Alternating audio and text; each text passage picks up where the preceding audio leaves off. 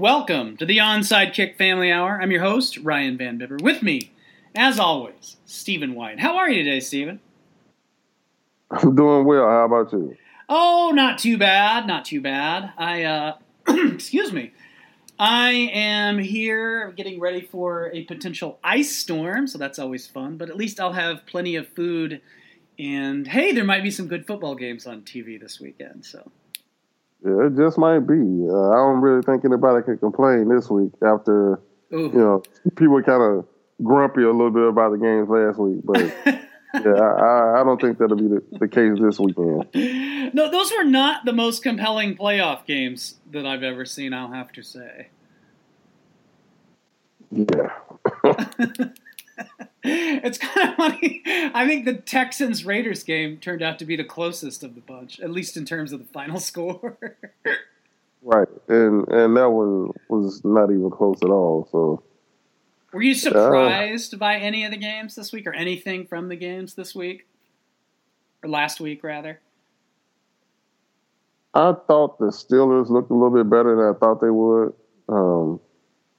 But, they obviously also avoided a couple of sticky situations. If the Dolphins go ahead and score there right before halftime instead of turning the ball over, and then they get the ball back after halftime, it seemed like they had momentum on their side. Yeah. For whatever reason, after Moore took that hit and got knocked out of the game, just seemed weird for a while. Like the Steelers seemed kind of out of it, and it seemed like the Dolphins were about to pounce on them, but then they just kept turning the football over. So yeah, I picked the Steelers and I figured they would win, but I didn't think it would be like that much of a blowout ultimately. Yeah. The Steelers are for a team that, I guess that 8 straight games they've won now. Yeah, they're rolling. I know that what's his name? The quarterback, Bradshaw, seems to think the head coach is a cheerleader, but he's doing something right. They definitely seem to be getting stronger as the weeks go by. I know, it's like it's the least talked about 8-game winning streak ever. I mean, we can't, we hear about Aaron Rodgers and the Packers running the table every week, but it's the least talked about 8-game winning streak in the NFL in a long time. I guess it's sort of like you say, though, like with the Steelers, there's always sort of like these weird moments where, you go back to some of their road losses early in the season. They were kind of like, because they were 4-5 at one point too. And then you go back to some of that. The Steelers always have those weird moments, it seems like, where they're like kind of out of the game. Like you mentioned against the Dolphins, where the Dolphins keep turning it over and it changes the course there. But I don't know. Did you feel comfortable picking them or picking Kansas City over them?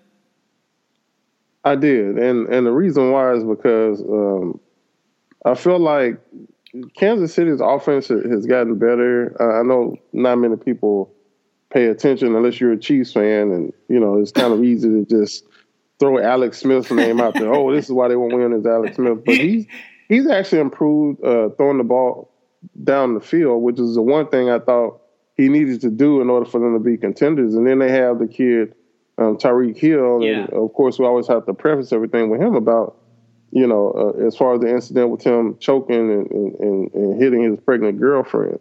Yeah. But on the field, he is a weapon. He's turned into maybe the most dangerous guy left playing.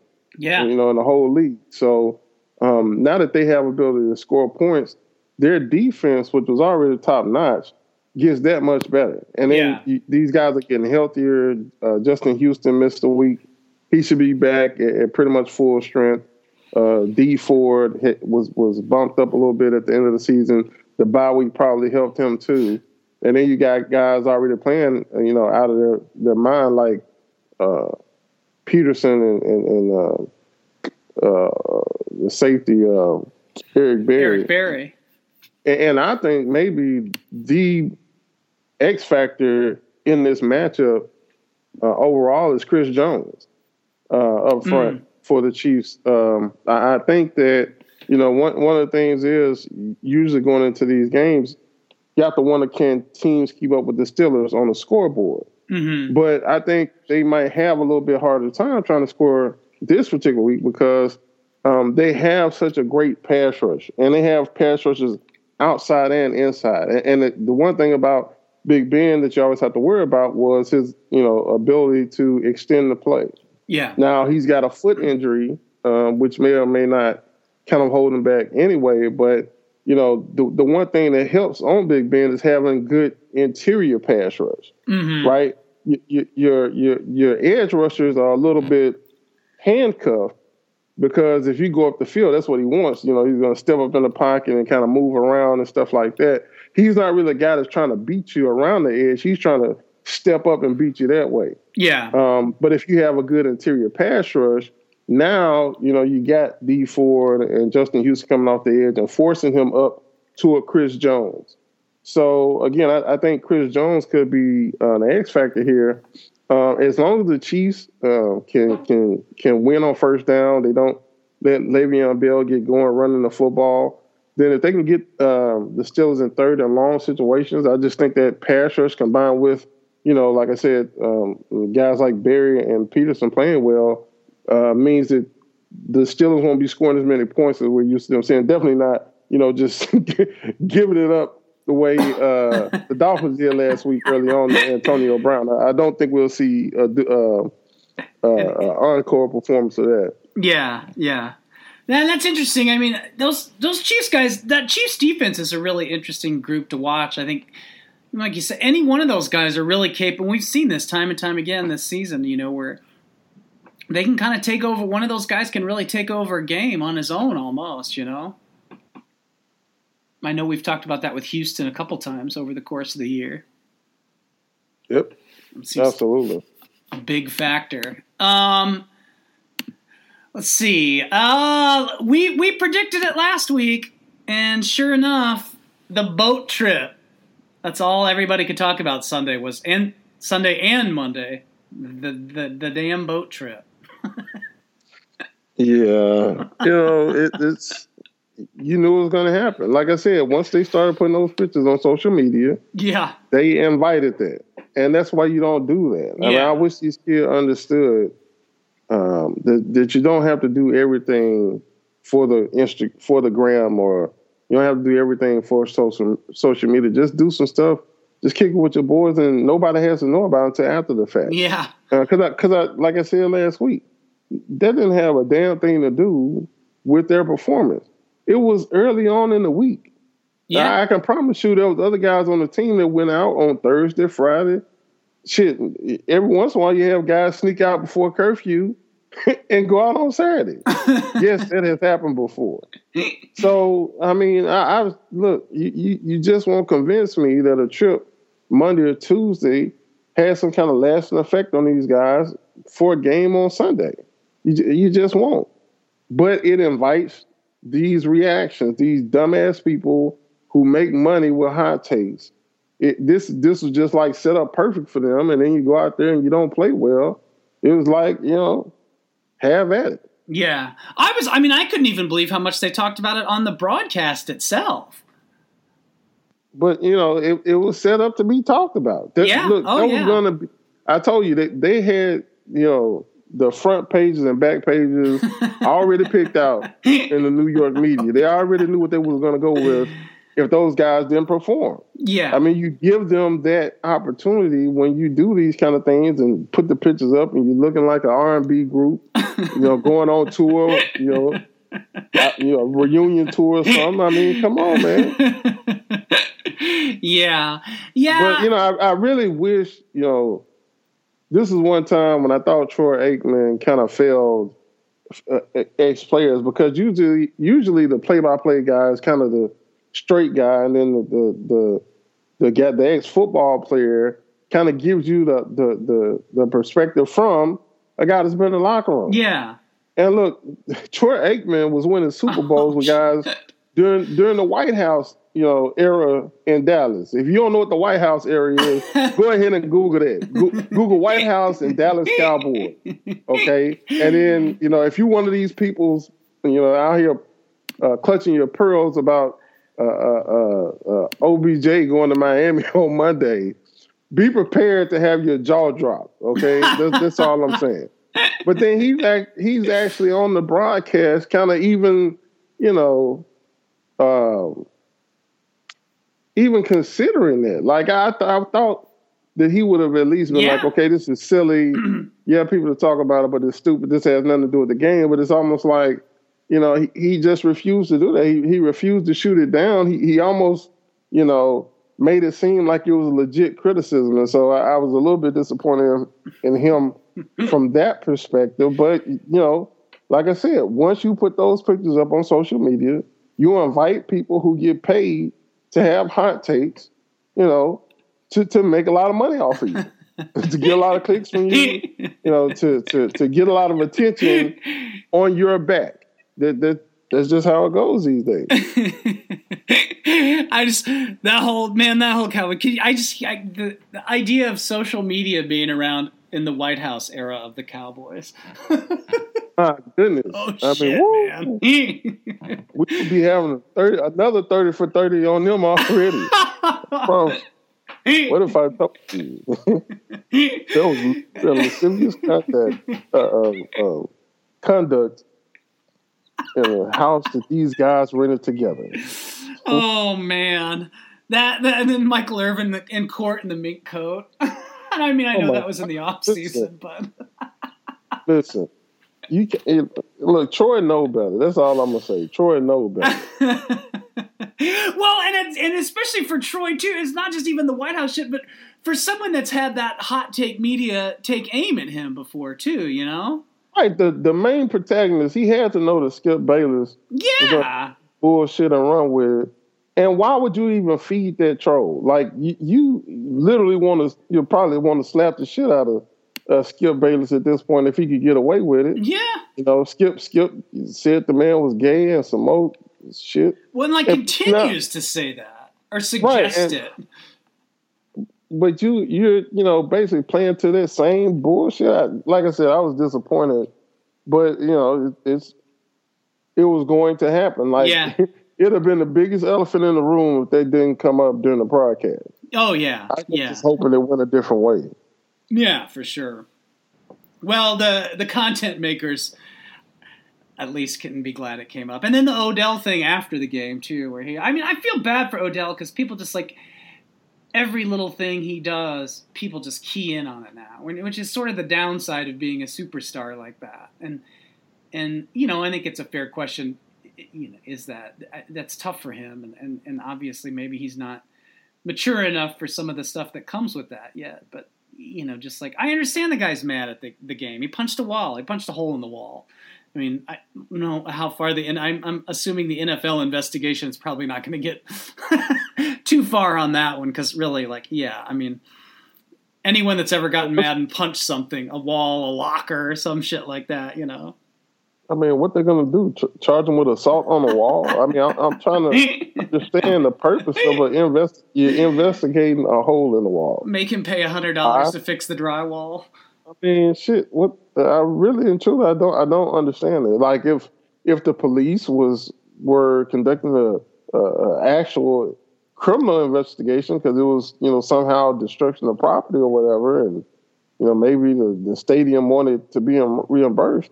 Okay, I get that. I just don't get a investigation by the NFL. I mean, what are you going to investigate? Whether he has tantrums or got anger issues or whatever. I think that's pretty apparent.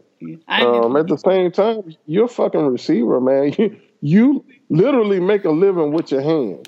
Yeah. Maybe that's not the smartest fucking thing to ever do as a wide receiver is try to punch a wall. The thing from your drywall. But if that had been brick, that shit would have went a whole different way. Especially as cold as it was. So that is probably not the smartest thing to do. That's man. It's a 3-drop game too. That was kind of unusual. I mean, I know every receiver has drops, but 3 drops at a game, that's especially tough. Because, I mean, the Giants were rolling right out of the gate. I mean, I remember watching the first part of that game thinking, holy shit, we could be in for a little bit of an upset here. But they wouldn't score touchdowns. That was what was screwed up. And they messed around and let Aaron Rodgers turn it to he's on fire from NBA Jam. It was over after that. I was like, shit, it's over. That Hail Mary, man. When he hit that Hail Mary, it's like, all right. I mean, he just started dropping dimes. He looked as bad as he looked at any point during this season, early on in the first quarter or whatever. But when he got hot, man, he turned into a blowtorch. Yeah. And it was too late. And the thing about the drops is this. Look, like you said, everybody has drops. But at the same time, when you judge a guy who's supposed to be the best wide receiver in the game or top 3 or whatever, well, your standards are supposed to go up too. And you expect those guys, if you really at the top of the heap, to perform well in the playoffs. Yeah. Like, we always have kind of this conversation about guys who want to do well in the regular season, but in the playoffs, they kind of disappear. Yeah. And so, one of the things I noticed is that during the game, for whatever reason, there were people who were focused on bullshit like the boat, but then you had other people swinging too far the other way, and all of a sudden they're now defensive, and all of a sudden all of these drops aren't actually drops. And no, you can't do that either, right? Like I'm pissed off about the boat talk, but those are drops, right? Yeah. And those potentially game-changing drops. I don't give a shit if it's Julio Jones or if it's Dez Bryant or if it's Odell Beckham Jr. You're supposed to make those catches, especially in the playoffs. That's what they pay you all that money for. Yeah.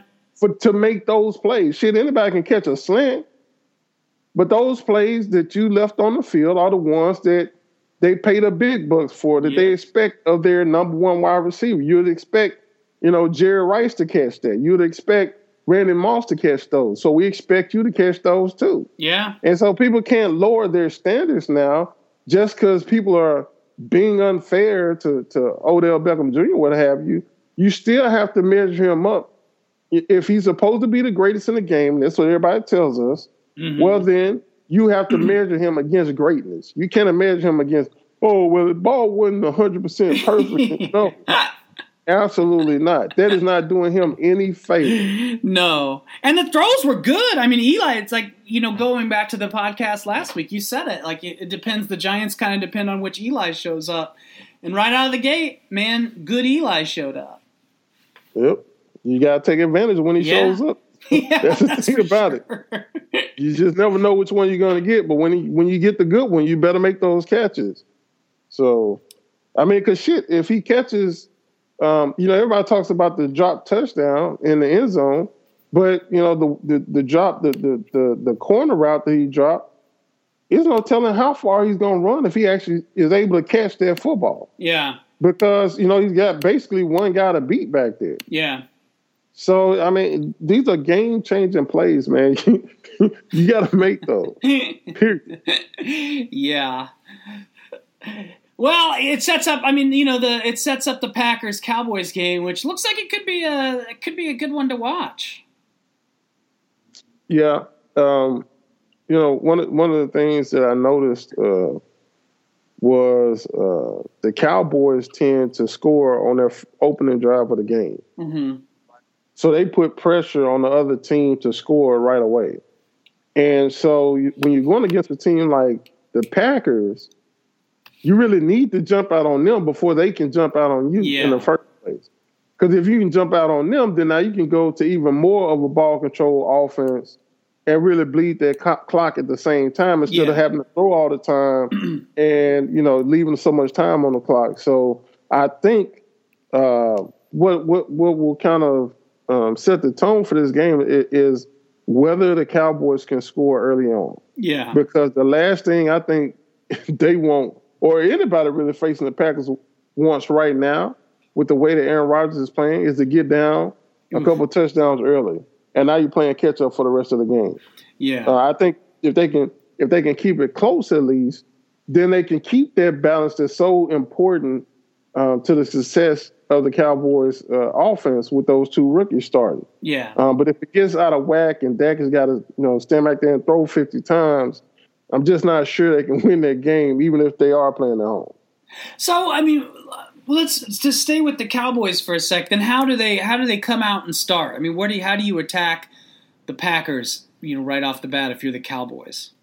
You got to run it down their throat. You got to let them know that you're going to run and run and run the whole day long. Because to me, I think the Packers are much better equipped to shut down the pass than they are to run. Mm-hmm. And then I think you're going to wear them down too. You know, you got guys like Pepper starting in there, and he'll have to take on some double teams. And yeah, man, he's a physical specimen, but he's still like his 16th year in the league or something like that.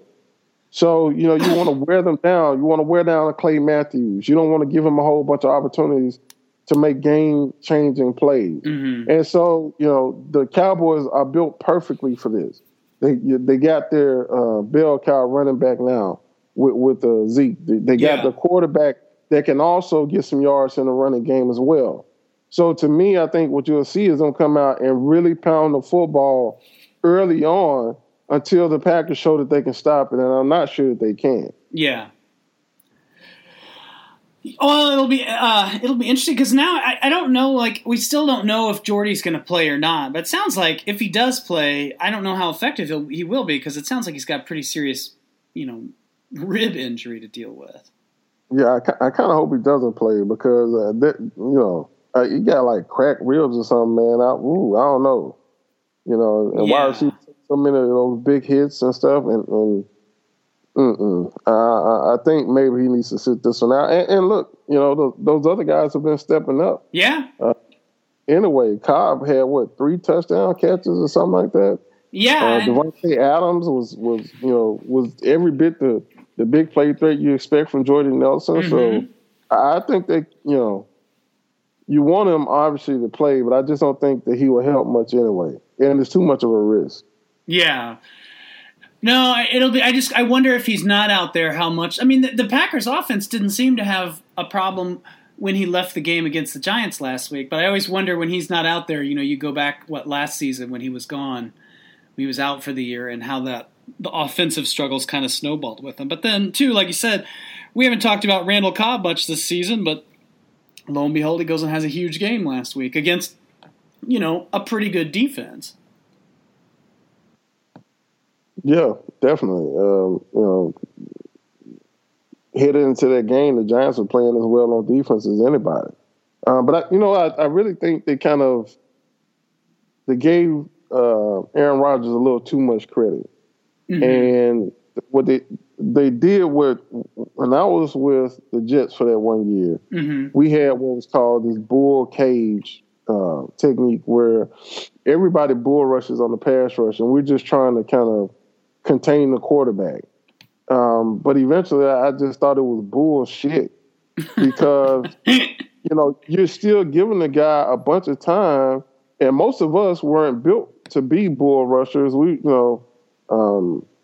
had like John Abraham, and he's more of a speed guy. I was more of a finesse guy too. Mm-hmm. And, you know, so we're basically giving ourselves up to be blocked and giving this guy all the time in the world. Yeah, maybe he's not running around, but he's patting the football against our secondary. So, of course, somebody's going to get open. Yeah. So, to me, I really felt like they should have had a better game plan than that as far as pass rush because, you know, so many times I'm seeing Oliver Vernon run down the middle of Bakhtiari. And Bakhtiari is already one of the better tackles in the game.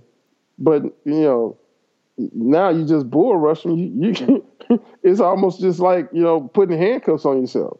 Mm-hmm. So he made his job so much easier. And of course, you know, Aaron Rodgers took every opportunity to allow his guys to get open and just, you know, torched them. Yeah. Yeah, it worked. It worked at first, but, you know, at once it stopped working. I think they should have unleashed their pass rushers a little bit more.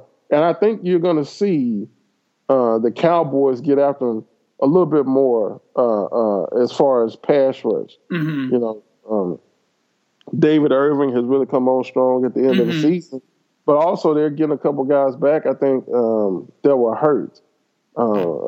Defensive end, I can't remember his name, number 90, DeMarcus Lawrence. Yeah. I think who's been kind of in and out of the lineup. I think he'll be back for this game. And so I think you're going to see them really get after Aaron Rodgers and, you know, just kind of roll with it when, you know, he's going to get out of the pocket on occasion. You just have to kind of roll with it. Yeah. But I don't think you'll see the same kind of, bull rush in every play that you saw from the Giants. I was just gonna say that setup. I remember some of those, like whether Rodgers would have 7 seconds, 8 seconds, 7 seconds to make his throws like that. It's just like, good God, he could write a book in the time he's back there in the pocket to make those throws. Yeah, I mean, when you have an inaccurate quarterback or a guy who just can't play, yeah, cool. You give him all the time in the world, you still can't get a fat bear in the ass with a 2x4. You got Aaron Rodgers back there, and he's going to slice you up like cheese. So I just, I could see mixing it in a little bit, but I thought they just did a little bit too much. Yeah. Showed them a little bit too much respect last week. Yeah.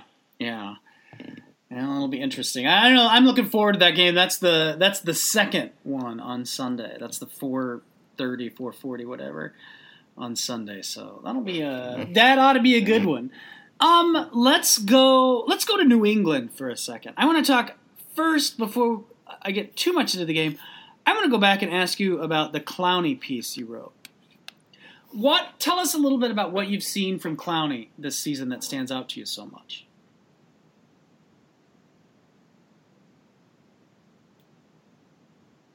Hello? Yeah. I was actually trying to tweet it out at the same time. What the thing about Clowney is he started showing a little bit better play last year, early on. So he showed that, he was still coming off the microfracture surgery on his knee, so he wasn't quite as explosive as he used to. But he would flash and show you these plays that only a few players could make every now and then. But then he still had these nagging injuries. He would be in and out of the lineup. He ended up missing the playoff game last season, as you might recall. So, basically it gave you hints that this guy has got tons of ability. It's all now just about whether or not he can stay healthy. Mm-hmm. So, this season, he comes into this season, and all of a sudden, J.J. Watt is hurt. And so he's going to have to bear much more of the burden than was expected anyway.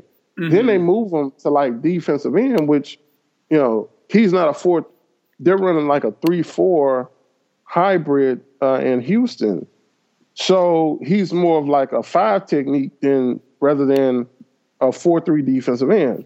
So, being is that my biggest concern about whether or not he could realize the potential was whether or not he could stay healthy. Find out he's going to play 5 technique and, sometimes be stuck inside and taking on double teams with guards and tackles coming down on him. Made me very nervous. I wasn't quite sure that he was actually going to be able to hold up with the pounding I thought he would take at that position, rather than, where he'd been the first 2 years, and that's like a stand-up outside linebacker position. Yeah. But he ended up playing his ass off. Like I thought he would struggle a lot more than he ended up doing. There's still some plays that I'm sure he doesn't want anybody to bring up or have on the highlight reel. But there's other times when he was just, attacking and mauling guys. Mm-hmm. But right around the end of the season, right around, I think it was week 11 against the Raiders in the first game that was in Mexico City. Mm-hmm. John Simon, who had been starting opposite Whitney Merciless at outside linebacker, which is where normally you would expect Clowney to play before this year, he got hurt. He had a fairly serious chest injury, and it ended up keeping him out for all but one game the rest of the way. So the Texans were smart enough to say, okay, well, we need to move somebody in in John Simon's role, and Clowney has been there before. He knows what to do. And we have these other young defensive tackles and defensive ends who are probably built better to kind of hold up inside anyway. And so we're going to move Clowney back out here to outside. And that's really when he started flourishing. Like, he was already playing well, and I think he probably already would have made the Pro Bowl. But from about week 12 on, and he missed the Green Bay game, which I think was in like week 13 or something like that. But like at the end of the season, man, this dude was on a whole nother level. And all of a sudden you were seeing him on, the highlight shows and stuff. He gets the sack at the end of the Colts win to kind of seal the deal. The Colts were driving down and think they need to score to either tie or win the game at the end. He comes around there, beats a tight end and gets the sack, which one thing that kind of been missing was his, the game-saving play. That's one thing that Khalil Mack has kind of specialized in this year, getting those fourth quarter sacks that really kind of end the game. Yeah. And so once they move him back to outside, I think he had gotten so used to having to be more physical inside that he was able to carry over that physicality while also now being able to use a lot more of his finesse moves and a lot more of his quickness rather than just raw power. And he has become just a guy who it's almost impossible to block when he's really coming. Like when, I don't care that it was Malenik Watson in for Penn this week. I'm not sure it matters who you line up against Clowney right now. Yeah. Because for one thing, they're moving him around a lot. So, it's not just going to be one guy blocking him anyway. But, I don't know that there's very many left tackles or for that matter, right tackles in the league right now, and especially in the playoffs right now, who can block the kid one-on-one. Yeah. Like, his technique still needs a little bit of work. Like, some little things he still needs to sharpen up a bit.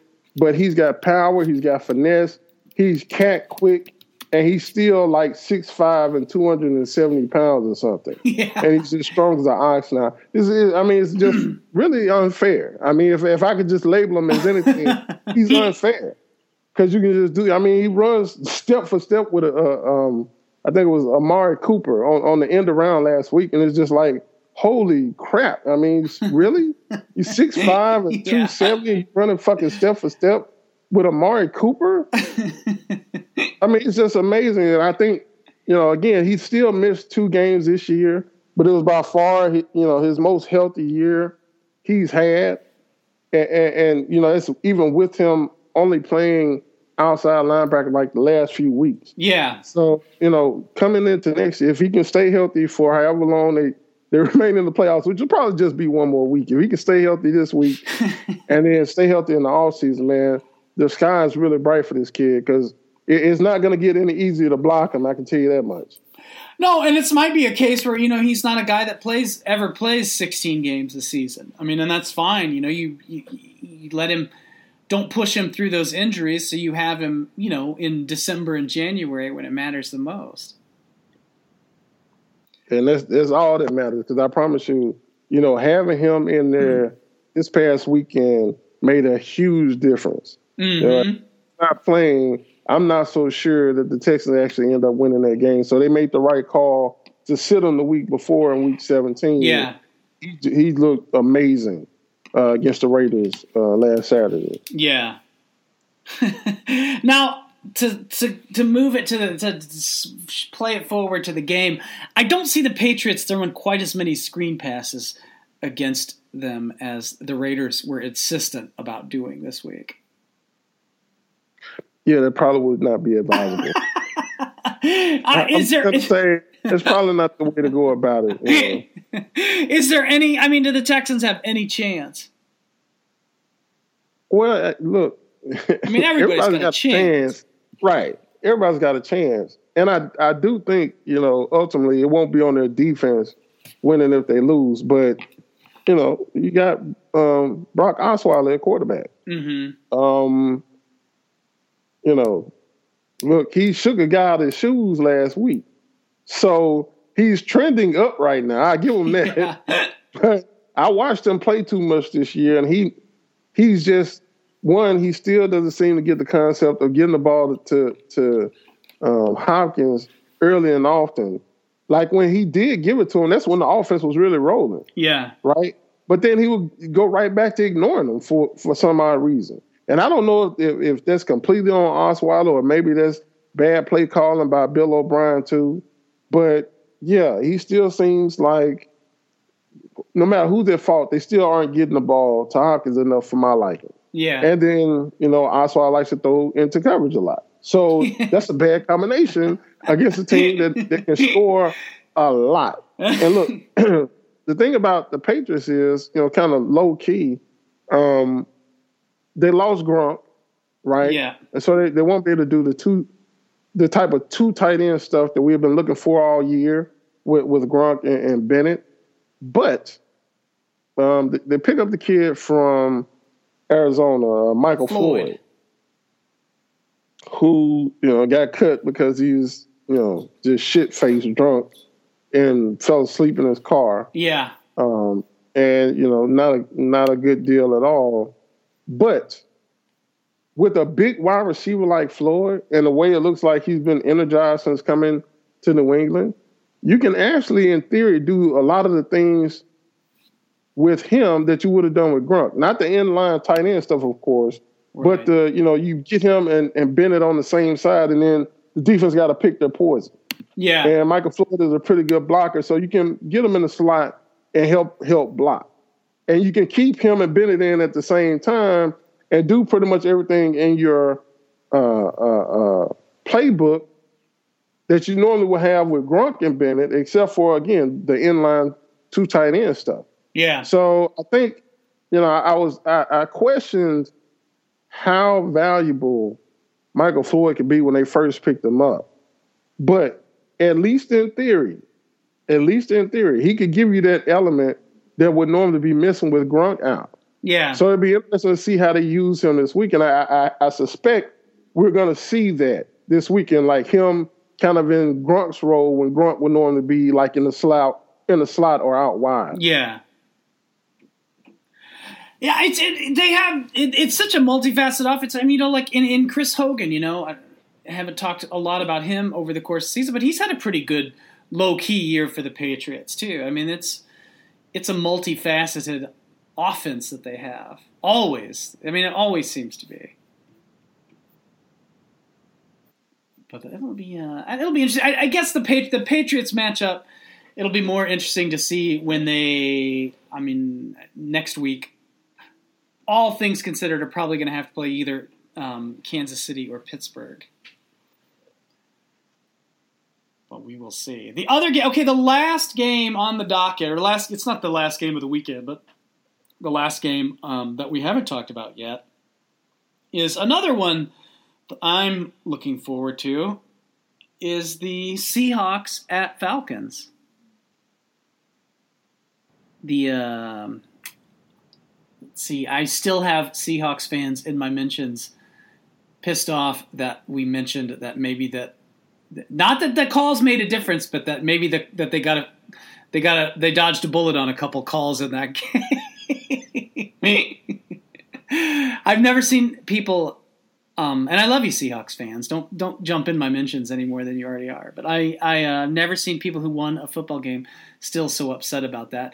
It's even like I look at this on paper, it seems like it's just too big of a hill for Seattle to climb to go into Atlanta. They're on the road and beat the Falcons without Earl Thomas and with that, not great pass blocking offensive line that they have.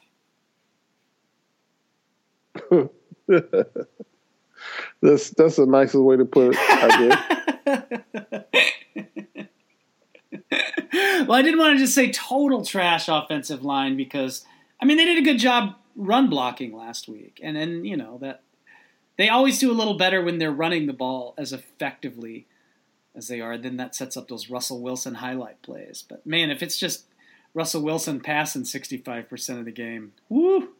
And it's not a hot take about Russell Wilson at all. I think he's a great quarterback. It's just that offensive line, not great when it comes to pass blocking. Yep, and you got the sack leader in the whole NFL, in Vic Beasley, who's coming off a bye. He's going to be at home. That's probably not going to work out well for the right tackle, whoever they stick out there. So, that's the thing about it, man. The Seahawks, I think are one of those teams that can look good from week to week with that offensive line. It's all a matter of, whether Russell Wilson can kind of overcome them. Yeah. And a lot of the time he does. But they're going against a team that's going to be well rested. They're going against a team that's, I don't think is scared of them at all. That's playing at home. Yeah. He's got that kid, Keanu Neal, who's kind of an X factor now and just blowing the hell out of people. So it's going to be interesting to see, man, if they can keep Vic Beasley kind of not really spying Russell Wilson, but just, letting him get after Russell Wilson and maybe line him up sometimes, different spots to rush him, maybe blitz him, up the middle sometimes and stuff like that. Yeah. I think he can really change the game for them. And then on the other hand, that Seahawks defense. And they looked pretty good last week. Mm-hmm. But, that is a stacked Atlanta offense, man. And we probably don't even talk enough about now that Coleman is back, the running back. Yeah. And the kind of X factor he can be is like a wide receiver out of the backfield. Yeah. But, you think so much about Matt Ryan and Julio Jones, which probably is going to give their secondary nightmares with Eric Thomas out. But really, it's going to be the running game, man. They can run the football really well. Now they got Alex Mack at center. Yeah. He's probably the best center in the league. And, he's really changed things around for that offense and made them a much more physical offensive line. Yeah. So, this may be a team that can actually run on the Seahawks.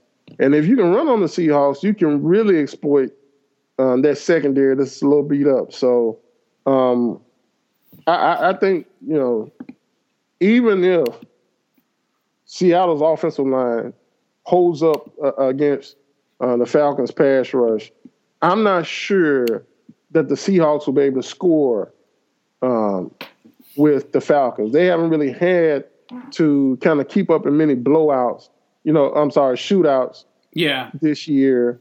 And I'm just not sure that they're equipped for that. Yeah. You put it all together. Their defense isn't strong enough to really, I don't think they're strong enough to hold the Falcons to, less than 21 or maybe even 28 points. And their offense, with that offensive line, it's hard to say that they're going to be able to score enough points. Yeah. It's tough to keep up. I mean, I was just looking that Julio had 139 yards and a touchdown the last time they played this season. And then that was that, of course, the infamous pass interference game. I'm sure we won't hear anything about it all this week. That won't come up, I'm sure. I mean, they moved on. I'd take that any day over boat trip stories. So.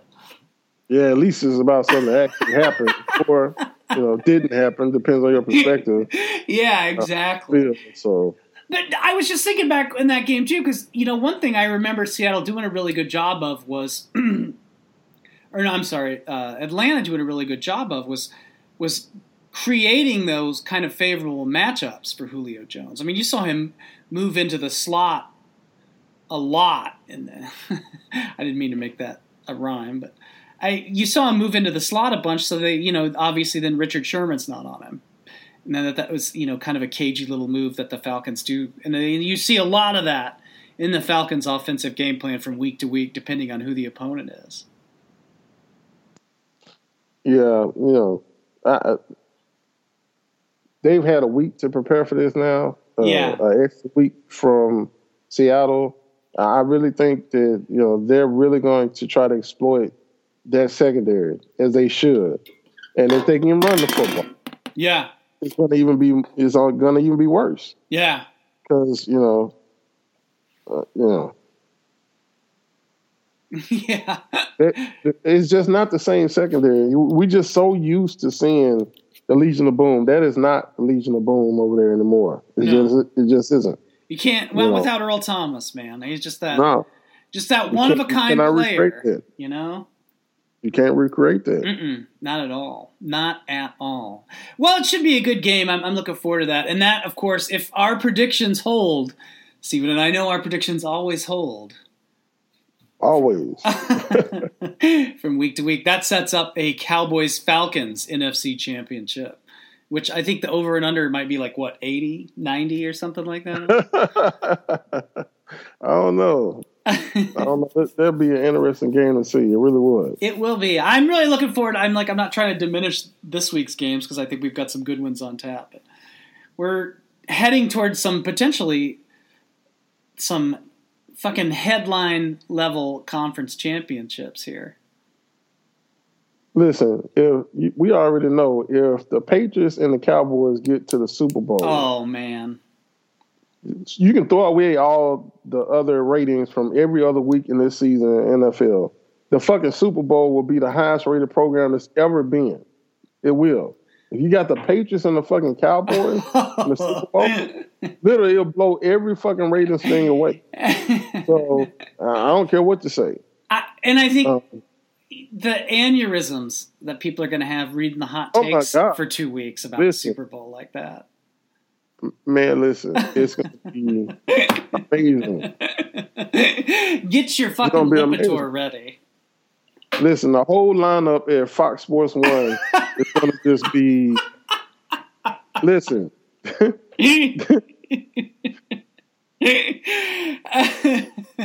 We'll have forgotten all about the boat trip because it'll just be Super Take Super Bowl.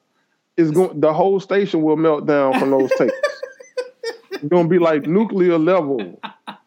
It's a Fox. The Super Bowl. They'll blame one of those teams for cancer. Oh man, woof. It's going to be a good one. Oh man, I can't wait. I love playoff football. It's nice. You always got one game to focus on. They usually are pretty good games. Last week a little bit of a couple exceptions to that rule, but. It's the most wonderful time of the year. I know that's what they say. Yeah, that's what they say. We got to have something to keep us distracted these days, and it's the NFL is doing its job in that department. Well, Stephen, I guess we are free to go punch some walls now and investigate the holes that makes. Hey. Let's hope that this is covered by State Farm. Discount double check. It's a good week to be a drywall repairman in northern Wisconsin. All right, man. A good show, and let's come back next week and talk about these games and get ready for the conference championships. Can't wait.